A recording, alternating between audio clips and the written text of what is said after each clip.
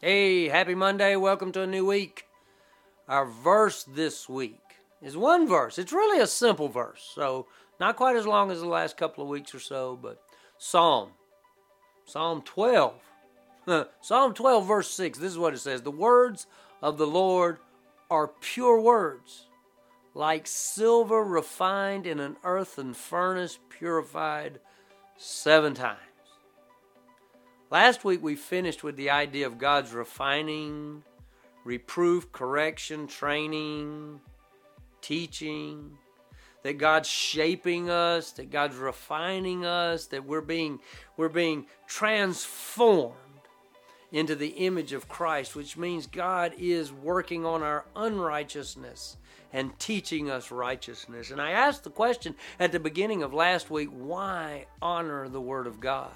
Honoring and reverencing God's Word in our lives is important.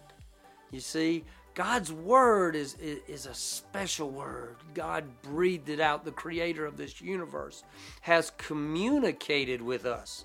I've said it weeks before through creation. Many theologians call that general revelation.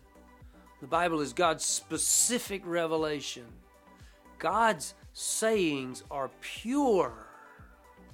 God's word is pure.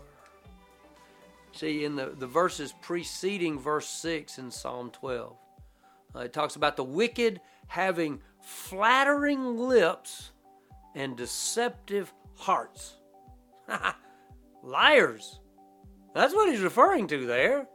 They flatter, they say things just to get what they want. They have deceptive hearts, deceit. What comes out the mouth comes from the heart, Jesus says. This idea that from a deceptive heart come deceptive words, but God's words are pure. We trust God's word. Do we honor and reverence God's word? If we do, we have to live it. If we're not living what we see, understand, and discern from God's words, then we're the deceptive ones. We know the truth, but we don't live it, we don't act on it.